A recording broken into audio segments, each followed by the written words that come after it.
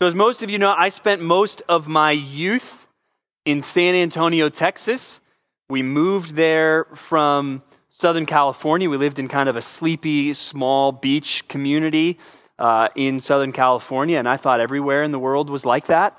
And then we moved to San Antonio, Texas, and I found out, nope, not everywhere in the world is like that. And you can probably tell if you've been around me, I didn't really latch on to all things Texas. Nobody in my family would really proudly claim the title of Texan, because Texans think like this. They say things like, never ask somebody what state they're from.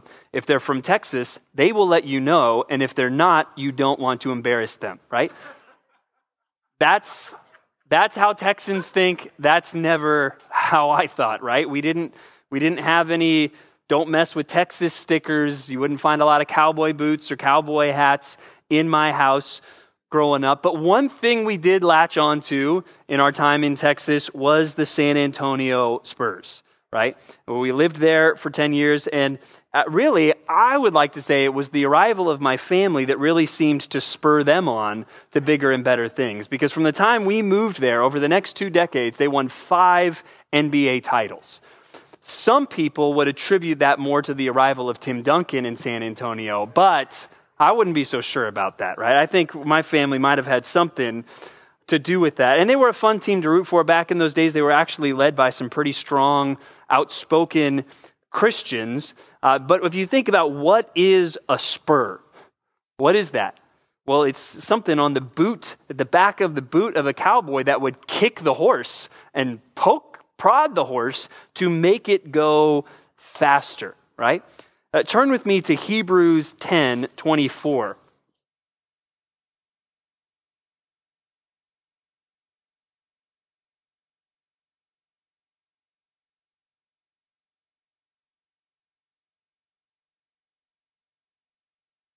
Hebrews 10:24 says, "And let us consider how to stir up one another to love and good deeds, not neglecting to meet together, as is the habit of some, but encouraging one another, and all the more as you see the day drawing near." So even the imperative here is actually let us think.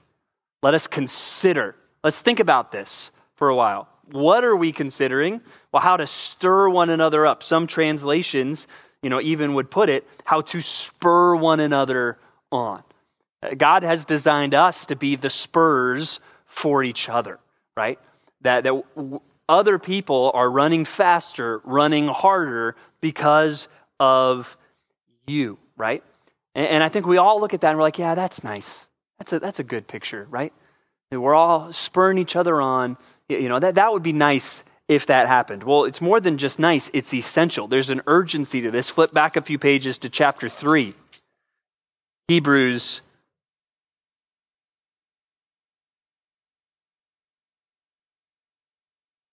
chapter 3, starting in verse 12.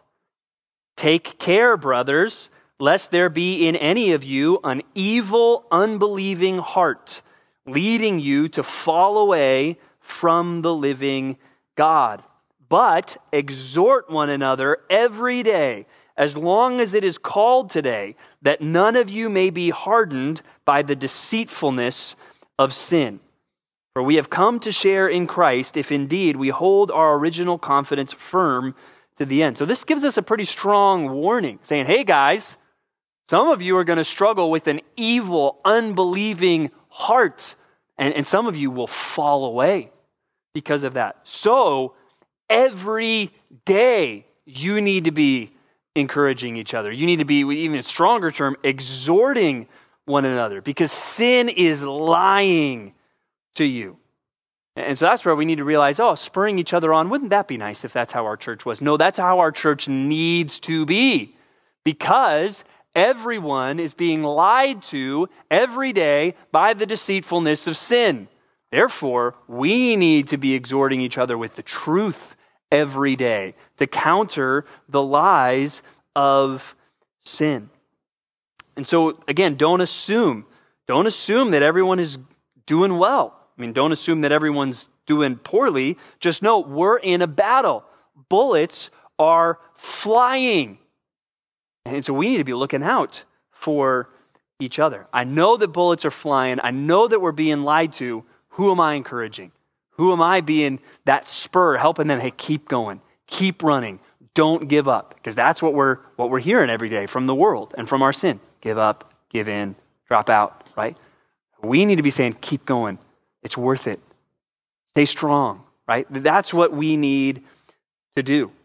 And so you need to encourage somebody every day. Do you want to be a spiritual leader? Do something to encourage somebody else every day.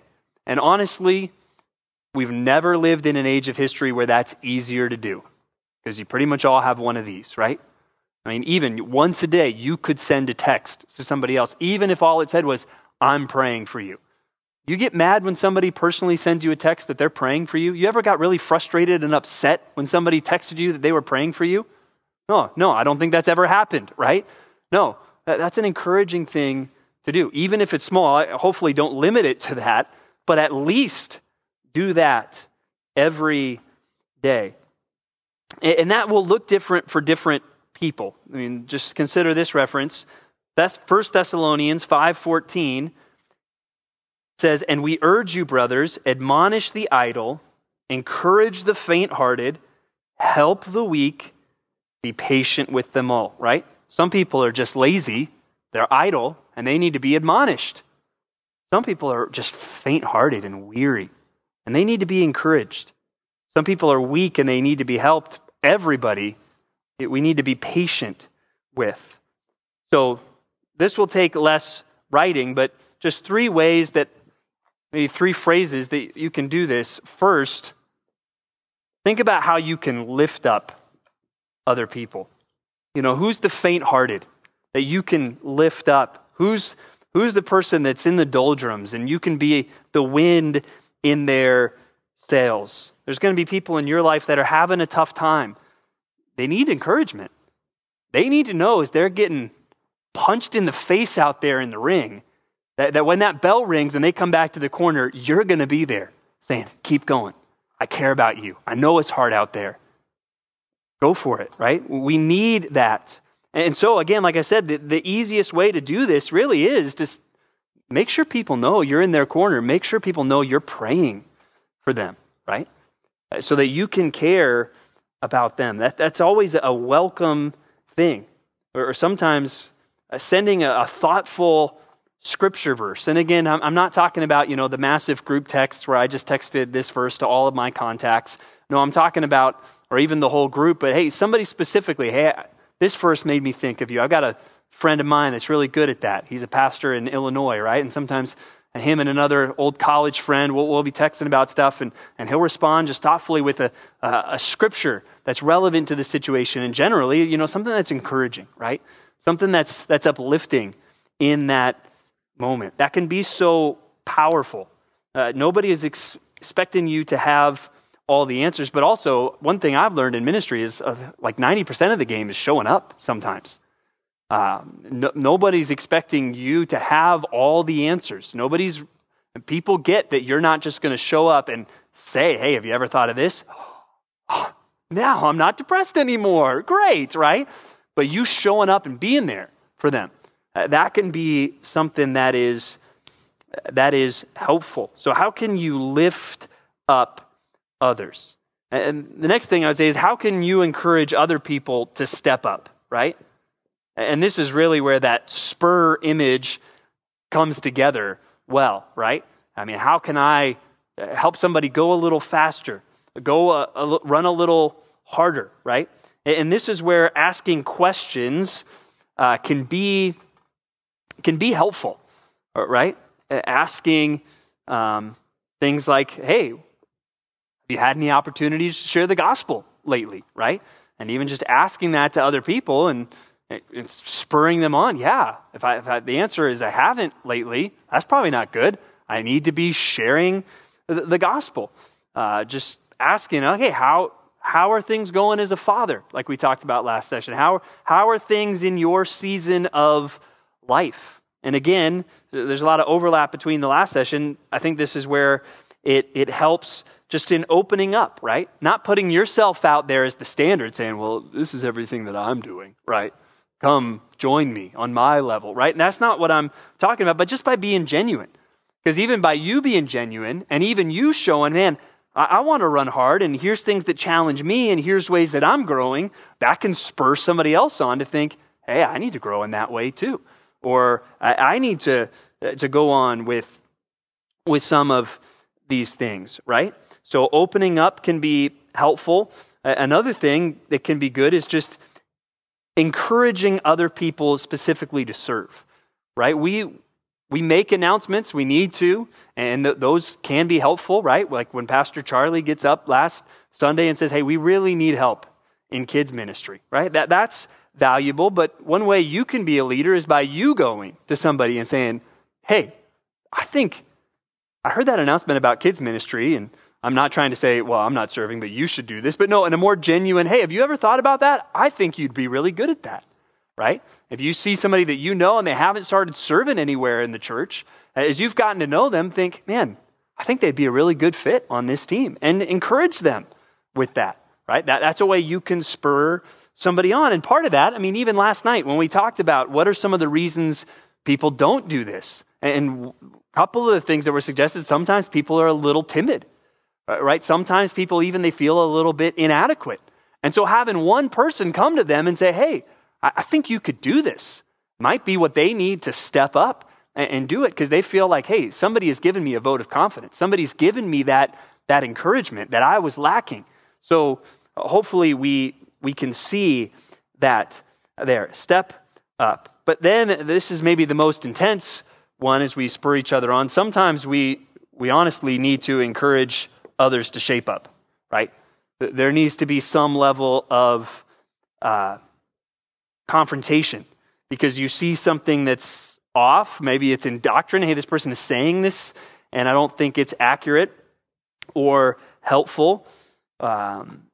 Or you see something in their life. You're seeing something that is off.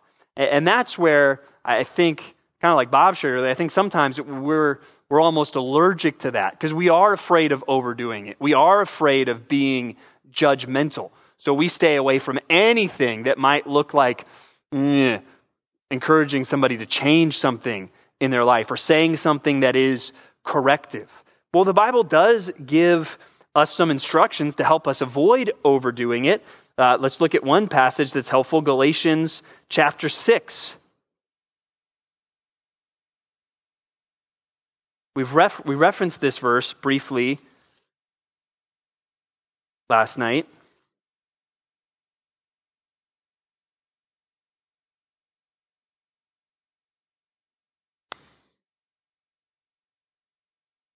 It says, starting in verse 1, brothers, if anyone is caught in any transgression, you who are spiritual should restore him in a spirit of gentleness. Keep watch on yourself, lest you too be tempted. Bear one another's burdens, and so fulfill the law of Christ. For if anyone thinks he is something when he is nothing, he deceives himself. But let each one test his own work, and then his reason to boast will be in himself alone and not in his neighbor, for each will have to bear his own load. So this reminds us of some things of, hey, first you got to check yourself. As Jesus puts it, take the log out of your own eye before you seek to take the speck out of your brother's eye. But I think even some of this, for instance, give someone else the benefit of the doubt. If you see something that is off, you see this person, they just seem really short with people lately, or they seem to be getting less consistent even in showing up at life groups, and I'm not sure that's abnormal. I'm not sure what's up with that. Don't go into a conversation about that assuming you know their motive. For instance, somebody, you're not seeing them as consistently at church or life group. Don't go into that conversation being like, they're lazy and they're slacking off, right? Is that out of the realm of possibility? No, but you don't know that. Maybe it's man, I just got this new project dropped on me at work and it's killing me, right? So it is like, hey, seeing somebody start to, maybe it feels like neglect the assembling together. Is that a concern? Is that worth bringing up? Absolutely. But don't go in assuming you know why, right? And so I think that's a good, and that could come up in a lot of ways. That's something where it should be a conversation. Draw out why what's happening is happening. Don't go in assuming that you know, and that's where one thing we've tried to emphasize a lot is prayer, right? Go in very prayerfully to these conversations, right? And then, Matthew 18 is another passage that outlines kind of this step-by-step process, but notice where it starts. Hey, you go in private, and the goal is to win your brother, right? Your goal is to win your brother. And so what might that look like? Well, I'd encourage you one thing, just bring up your concern in a gentle yet straightforward way. The person that's not showing, you haven't seen them at church in a while, or they serve with you in a ministry, and it's like, where are they at, right? Bring up your concern and just be, hey, I've noticed I haven't seen you serving as much, or I haven't seen you as church as much. Bring it up in a straightforward way, but then kind of ask, hey, what's going on, right? And be open, even sometimes, to being wrong. That's something where none of us are perfect. None of us have perfect perception. Where somebody, maybe it's a personal thing, somebody said something to you that you felt like was really insensitive and really, even mean-spirited. And you go and you say, hey, when you said that to me, that really hurt.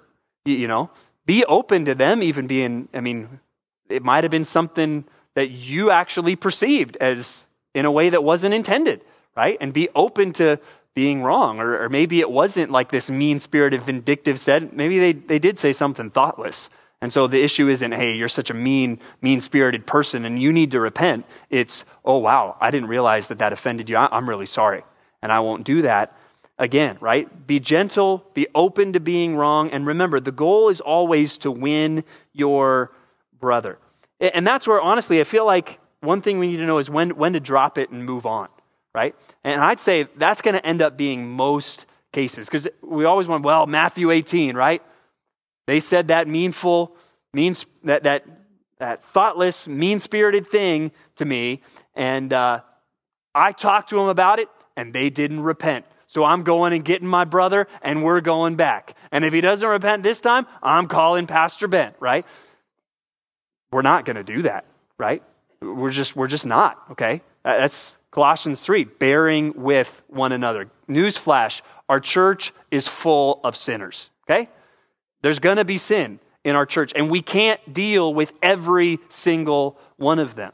And that's where, Matthew 18 stands alone, but when we look at other passages, a helpful example is 1 Corinthians, when he tells them to kick somebody out of the church. It's not, he said a kind of mean-spirited thing to somebody and he didn't repent. No, he was in known sexual sin that was damaging the reputation of the church. When you actually say, hey, we're going to walk through the Matthew 18, it's usually going to be, this is a known, public, clear-cut, major sin issue, where this is not an issue of perception or hurt feelings. This is clear-cut. And lots of times it will have something to do with sexual sin. Hey, this person is, leaving their spouse to pursue someone else, right? No, we're going to confront that. And if you don't repent of that, you can't be a part of our church. It's not going to be, this person hasn't showed up to life group in 3 weeks. Matthew 18, step 1, let's go, right? We're not going to do that. And that's where I think sometimes you need to kind of be ready to, hey, I'm going to do Matthew 18, step 1, and that's as far as I'm going to go. Because maybe they don't repent on the spot, but maybe my feedback to them is something that does sit in their brain for a while. And maybe it leads to change long term. And sometimes you need to say, hey, I've said what I can say. I've exhorted my brother. I've tried to give them some encouragement. How they respond to that, I'm going to pray and leave that to the Lord. But I have done my part. And this isn't an issue that really rises to that next level of, hey, we need to kick this person out of the church, right? But when there is a clear sin, right? When you do have someone in your life group that they are being unfaithful to their spouse, right? okay, when you go and you confront them and they don't repent, hey, take that to the next level. Because that is something that is very clear, even kind of more of a high-handed sin in the perception of the Bible, and there is no repentance. And so when you think through this, right, some of these things, it's a just do it deal. I mean, think back to Hebrews 3. Exhort one another every day. Like, just do it. You have a to-do list, just make it a repeating task. Hey, I'm going to encourage somebody today, and do it every day. Whether that's a text message, a phone call, some days that might be meeting up in person with somebody. Do these things every day. And when I think back to being a kid and watching the Spurs, right? I mean, we didn't have Michael Jordan. We didn't have Kobe Bryant. We didn't have LeBron James. We didn't have these flashy stars there. But what we did have was a team, right? We had a team that worked together and won, right? And as a church, what we need is a team, and that requires communication. Encourage somebody every day. It's never been easier. Just do it.